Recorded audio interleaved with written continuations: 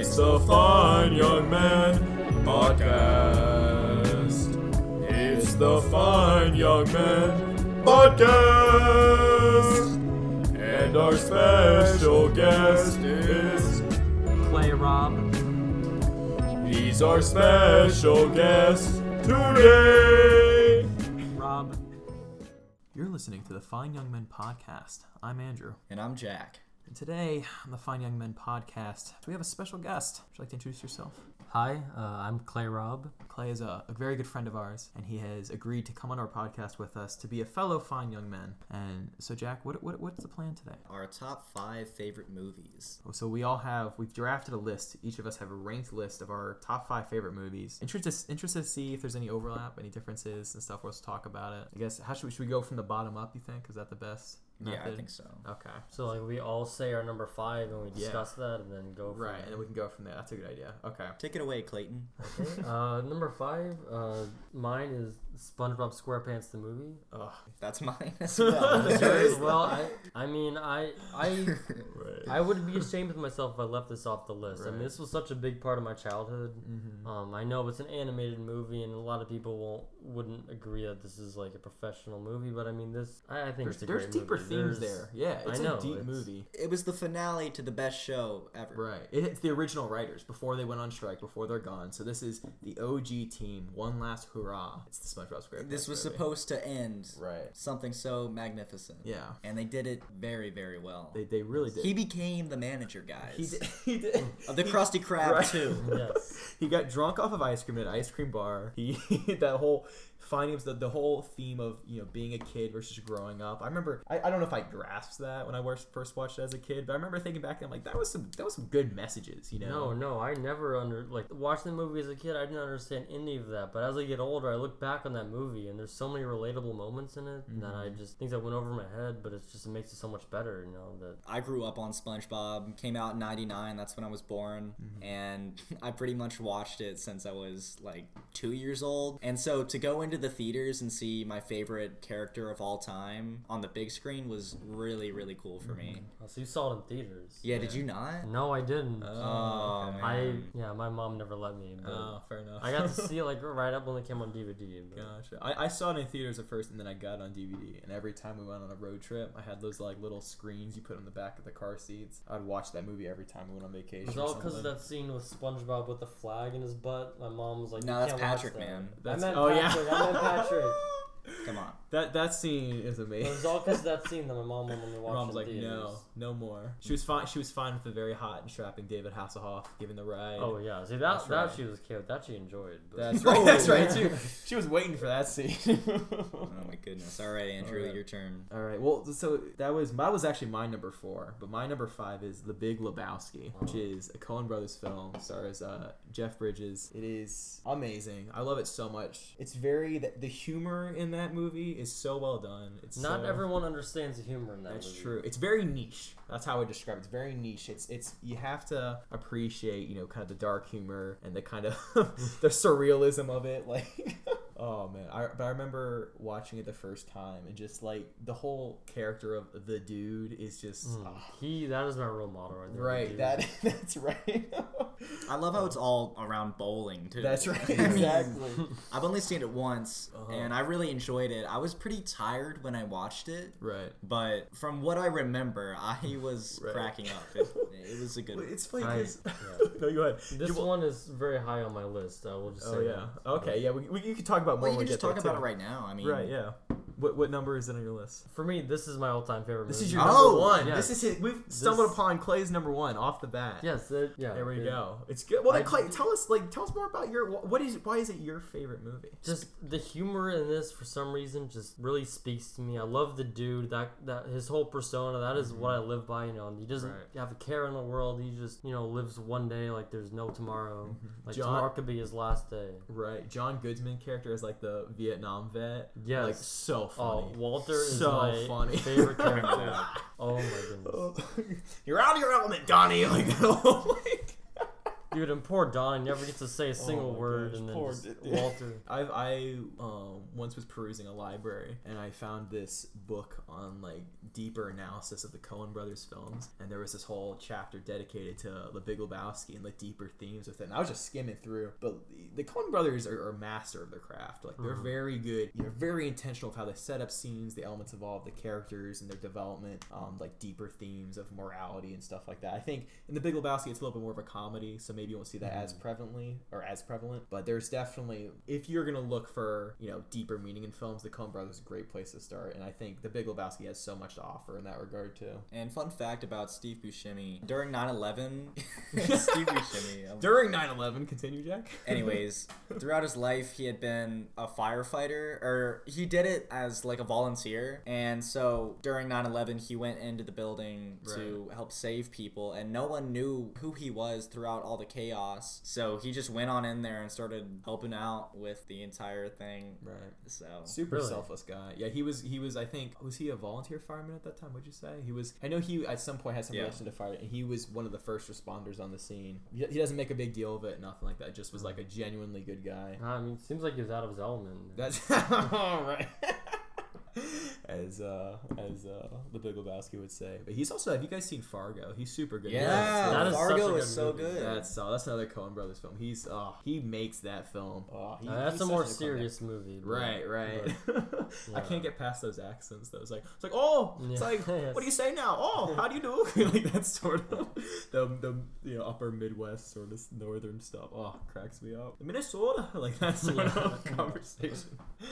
Anyway, all right, so my number 4 is The Wolf of Wall Street. ooh, that is also my number 4. That's look at that. Look at our 4 and 5 are the Look at exact these same. Okay, we did not similarities. plan this, by the way. Look at these similarities. Goodness. Oh, All so right. why is that your number 4 then, Jack? I think it's funny. I like the way that it's filmed. It's 3 hours, but I'm entertained throughout the entire thing, which is something that I can't say for a lot of movies. The whole plot keeps getting more chaotic. Is it true that was that the movie that like Jonah Hill took like a huge pay cut in just to be in it? Did So he? I don't know. I think I might be wrong here. I'm admitting I might be wrong. I think it was this movie that he did like for barely any pay or something like that. There was one where it was either this or it was something. I think it was this one though. But I think his chemistry of Leonardo DiCaprio is insane. Like in this movie, they're so well done, and I think they're good friends in real life too. Like there's videos of them just hanging out. There's a video I think of Leonardo like running up to Jonah Hill pretending to be paparazzi, but he sees just him and he's like oh, the Jonah Hill's like a sigh of relief, and then they go in for a hug or something. Like it seems like they're genuinely like have good on-screen chemistry. The reason I love this movie so much is because if you know the story or have read the book or the story about everything, the one slight problem I have with it is that they kind of got the story a little bit wrong. The whole point of the story was that he made all his money by screwing over millions of people. That like he made his money by screwing them over by giving them these terrible bets. But the movie made him seem like the superhero, and it's just like so fun to watch, like him like on all these drugs and having such a super time, when in reality he was screwing over all these people, and then he ended up going to jail for a super long time. But the movie just was like this whole roller coaster of like awesome events, and it's just like super fun to watch. Right, and the movie is definitely depicted as a character you're rooting for. Yeah, like exactly. You never see him as like the antagonist or anything. That's very true. Does anyone know the name of the actor who plays like the main FBI guy going after him? Like, he's in a couple like cop movies. I don't remember what his. I don't know. I should do my research before we do these podcasts, because here I am just talking about it. But I like him a lot too. He was that whole scene with him on the yacht and like the first confrontation with the FBI. Oh, yeah. That dude, I go back on YouTube sometimes just watch that over just because of like how tense it is behind the dialogue, the build up to like where they're like, yeah, no, we're not friends, like that sort of that turn was really cool. All right, Clay, what's your number 3? Number 3 is Reservoir Dogs. Oh, okay. Tarantino film. Yeah. That's good. Not that many people agree with this. A lot of people will say Pulp Fiction is their favorite Tarantino movie or some other movie, but for this one, for me, I love the story, the surprise ending at the end, and just the whole movie was so suspenseful. The whole scene with it, stuck in the middle with you with the ear cutting off. Right. Oh, fuck. That was classic. Like, yeah, it makes me like cringe. I have to like, it shakes my hands. Oh, yeah. What I really like about that movie is like starting out. There's a lot of movies where like it starts out like after something's gone wrong, and it's normally like I've never seen it done done very well except for like Reservoir Dogs. Like that whole like you feel for the characters and then seeing how they got there, realizing oh shit, you know, he's undercover, and then the whole screaming in pain, bleeding out like aspect, like you're kind of confronted with the violence in that way. The bond these guys have over just like a heist job, you know. Yeah, like he backs up. It was Mr. Pink was the one that ended up being the mole. He backed him up the whole time because he was like, no, this guy's not the mole. Then as soon as the end, when the cops are coming in, I thought, wait, was Mr. Pink Steve Buscemi's character? I think it was his character. I forget the name. Whoever, It's hard when they do they're code all names. colors. Right. Like, They're I all don't know what all colors. the colors are, but Freaking the guy who Crayolas, admits he's bleeding, the one who gets shot ends up being the mole at the end. He admits to the guy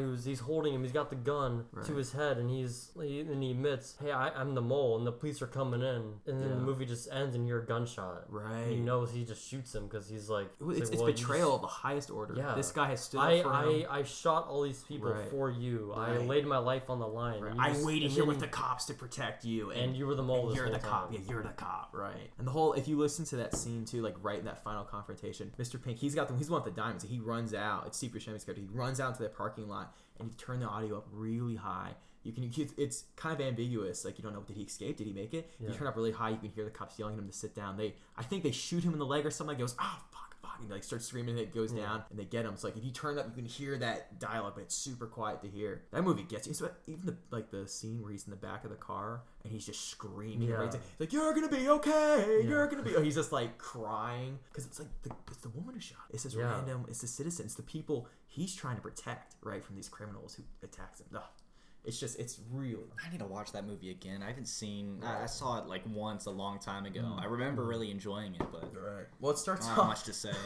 It starts off too with like Tarantino talking about like a virgin for like a virgin, the Madonna. That is one of my favorite scenes of all time. How they're talking about how Like a Virgin by Madonna is really just a song about how she likes getting fucked by guys with huge dicks. Right.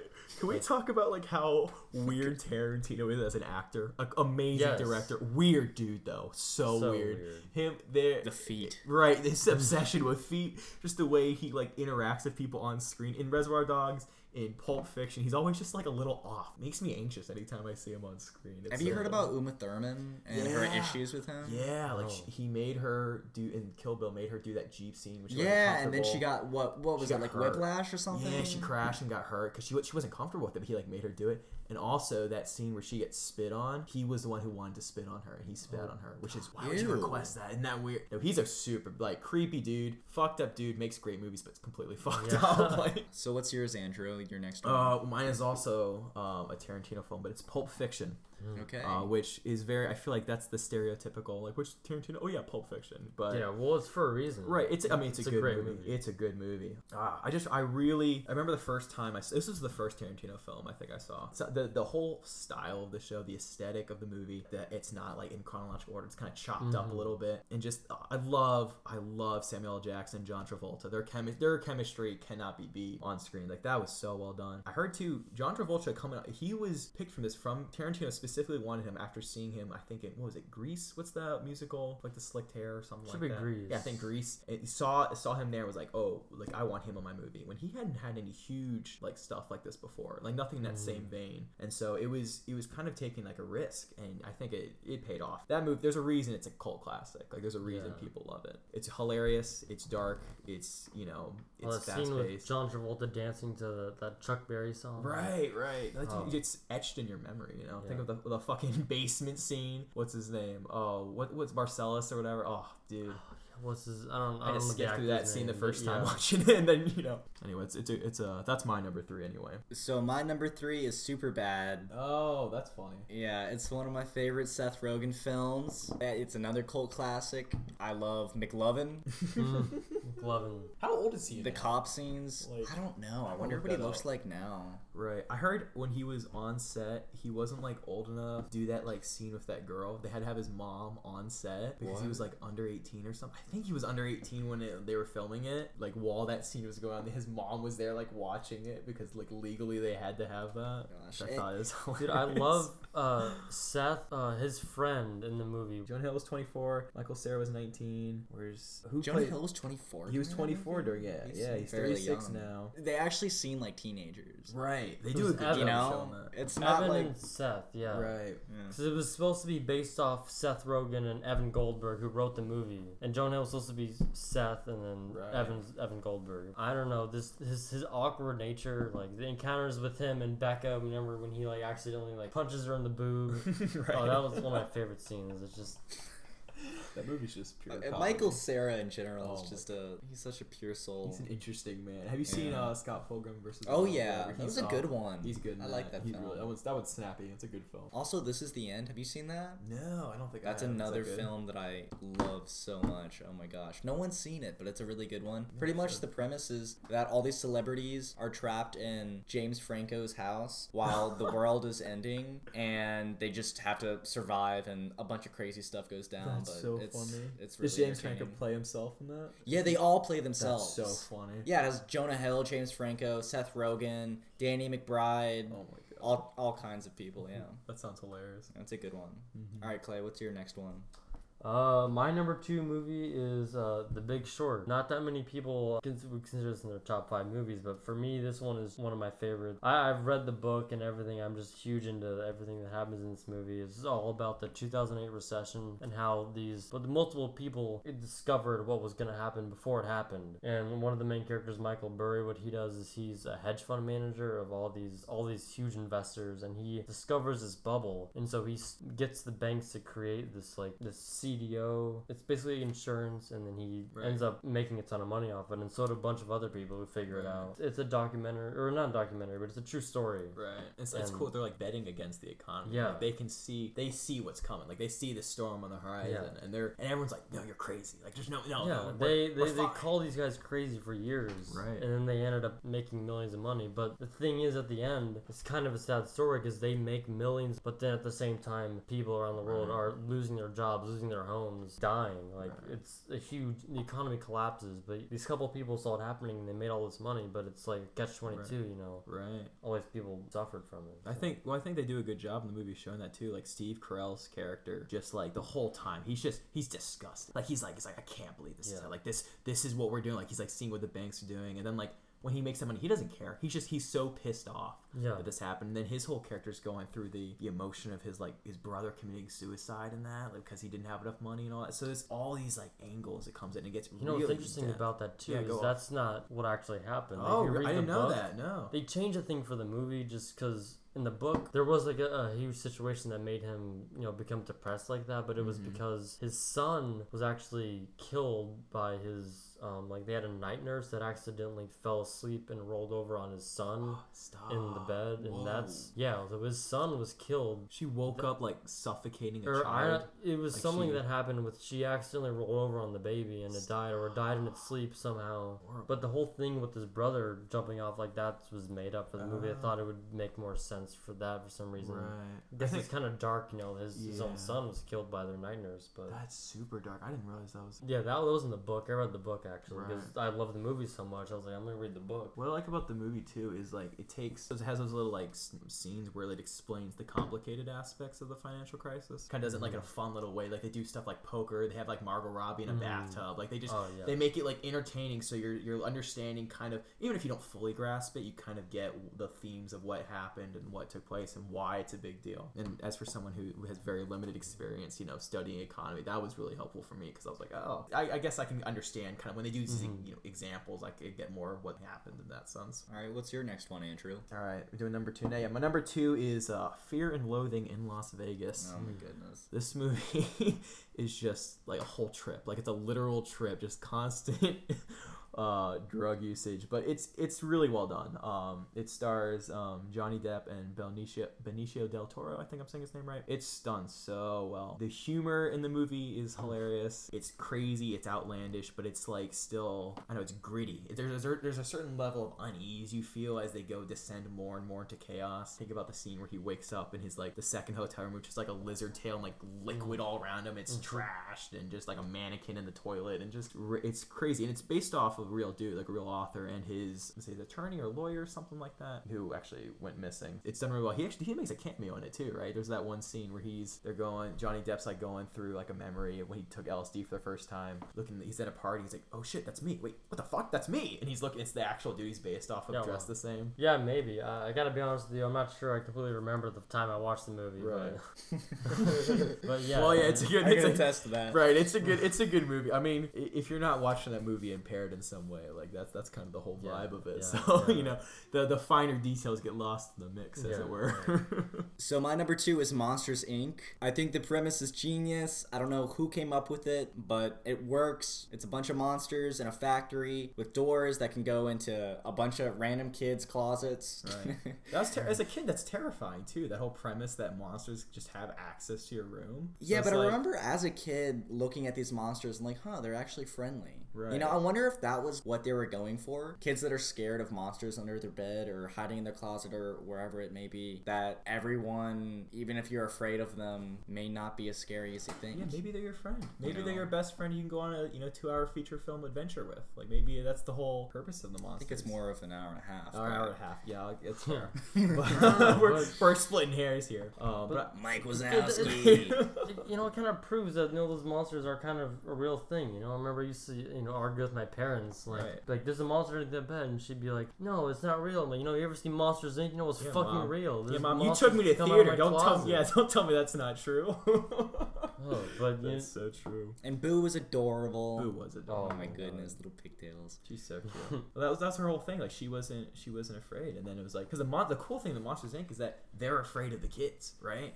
It's like what? But why am I supposed to be afraid of them? But like no, they're afraid of us. They have the whole quarantine procedures when there's socks on their back, and like when kids run in. So it's like 2319. Right, exactly. Yeah. Is that the exact number? Yeah, I think so. Yeah. I think it is. Yeah. Oh and so just realizing, like, wait, they're also afraid. Wait, what? And then the end when they're like, oh wait, no, we can do laughs instead of screams. That whole shift is really cool. And then the whole character of Randall, the chameleon. Oh, he's horrifying. Oh, Dude, does so Steve freaky. Buscemi. Yeah, Steve Buscemi. He's so Buscemi is like all over this Yeah. list. Dude, Steve Buscemi's an icon, an absolute hero. But that scene where he has like the suction thing and he's going to like get Mike Wazowski. That was horrifying. Like the Spider-Man. Right, Yeah. and then the henchman gets hit and he's like, and then he's like, Oh, no. he's all pale and got the lips. that was freaky, but he was such a cool villain. Yeah, then the spider did I don't know what his name was, but he was freaky too. Oh yeah. Oh. I had a Sully stuffed animal, and I found it recently in my attic. And now when he talks, it's just it's really freaky. But I remember as a kid, I would snuggle up with it, and I'd wake up to it talking, and it was scary. That is freaky. I wouldn't want to Yeah. wake up to a monster plushie talking to me. Yeah, pretty much. It's a little terrifying. What's your number one? My Andrew? number one's my all-time favorite movie, No Country for Old Men. I haven't seen it. It is. I need to. It is by the Coen Brothers, the same as The Big Lebowski. It is so artfully done. I'm going through the book right now. The book's by Cormac McCarthy, who also wrote The Road, and the movie is done so well. It stars Javier Bardem, Josh Brolin, Woody Harrelson as well. But it's done so well. Anton Chigurh, the character, Javier Bardem's character, talk about a textbook psychopath. That dude is freaky. The first time I saw that, it starts out with him strangling a police deputy with his handcuffs just bleeding out from the jugular. Like it starts off intense, right? And he's just no emotion. Everyone knows like the scene when he's in the gas station, the coin flip, call it like that. Oh, it gives you chills. And there's all these. I've read some analysis of the deeper themes, talking about how they set the shots, talking about like what the characters represent. Like Llewellyn Moss, who's played by Josh Brolin, being the gray side of morality, Javier Bardem's character being the dark side, and Sheriff Ed Tom Bell, who's played by I'm blanking on the name. Men in Black, dude. Help me out here. Will Smith? Not Will Smith. His partner there. Yeah. Hold on. Wait, I cannot believe I'm blanking on him because he is literally, it's his best performance. I can't believe I'm blanking. It's Tommy Lee Jones. Thank goodness. Tommy Lee Jones. That was a brain fart. Him as Sheriff Ed Tom Bell being the good side of morality. Yeah. I think he gives the best performance of his career in that movie. The ending when he's describing his dream. Wait. I want to watch this movie. You want? Okay, we gotta keep it Okay, somewhat spoiler free No spoilers. for Jack. Let's watch it tonight. We can watch it tonight. Absolutely. Post podcast, join us on the stream that will not happen where we actually watch this movie. But Tommy Lee Jones, it's the cinematography, the way they establish the shots, the themes you have, the parallels between the characters. I cannot recommend it enough. There's like a million YouTube analysis of it. I'm not going to give my own take. Look at those, form your own opinions. But it is done exceptionally well. Absolutely my all-time favorite movie. Yeah, I watched it once when it came out on Netflix, Right. and I really liked it, but I don't know, it didn't resonate with me the way it did with you. Maybe I gotta watch it another time, but I'm not going to say it has to be anyone's favorite, but it is definitely mine. I would agree. It's a great movie. It's pretty dang solid. So if you guys get the chance to check that out, Andrew highly recommends it. All right, Jack, what's your numero uno? My film? numero uno. Your numero uno film. Is Step Brothers. Oh. I have seen that movie I don't know how many times. Typically, I don't like to watch a movie multiple times. Right. I like to watch as many movies as I can in my life, so I don't try to go back and watch the same thing. But Step Brothers never gets old. I love that movie so much. We had it on DVD. I'd watch it in the back of the car all the time as a kid. Like, I watched this probably too young, but it killed me even then. And I love it now, starring Brendan Huff and Dale Doback, John C. Reilly and Will Ferrell. I still think of the scene of them singing in the car with the Derek. It's like, bow, bow, I'm Derek. He like hits that note. Yeah, that's right. You're so flat. Right, you're so flat. I'm paying money for this. Are you kidding? Your vocalists are doing nothing. Like that whole movie, the whole drum kit thing. Like, did you touch my drum kit? We're all sweaty. I know cops doesn't start till 4. That guy comedy vibe, it hits it perfectly. It's a good movie. It's a great movie. I love it. It's also, if we ever get to the point in our life where we're still living with our parents at that age, it's like comforting. Look, these at least we're not alone, right? They're in bunk beds, whatever. Because the whole premise of them being those man children just cracks me up. Because Will Ferrell and John C. Reilly, their chemistry is so funny. Oh, yeah, Talladega Nights. Right. They're just perfect for each other. And it's so funny seeing them interact, especially in that movie. They're just hilarious. Well, guys, we hope you enjoyed this episode, and we'll see you next time. Right. Thank you. Special thanks to Clay for coming out. Yeah, thanks, and Clay. doing this with us. You're welcome. The fellow fine young man, I guess, as it were.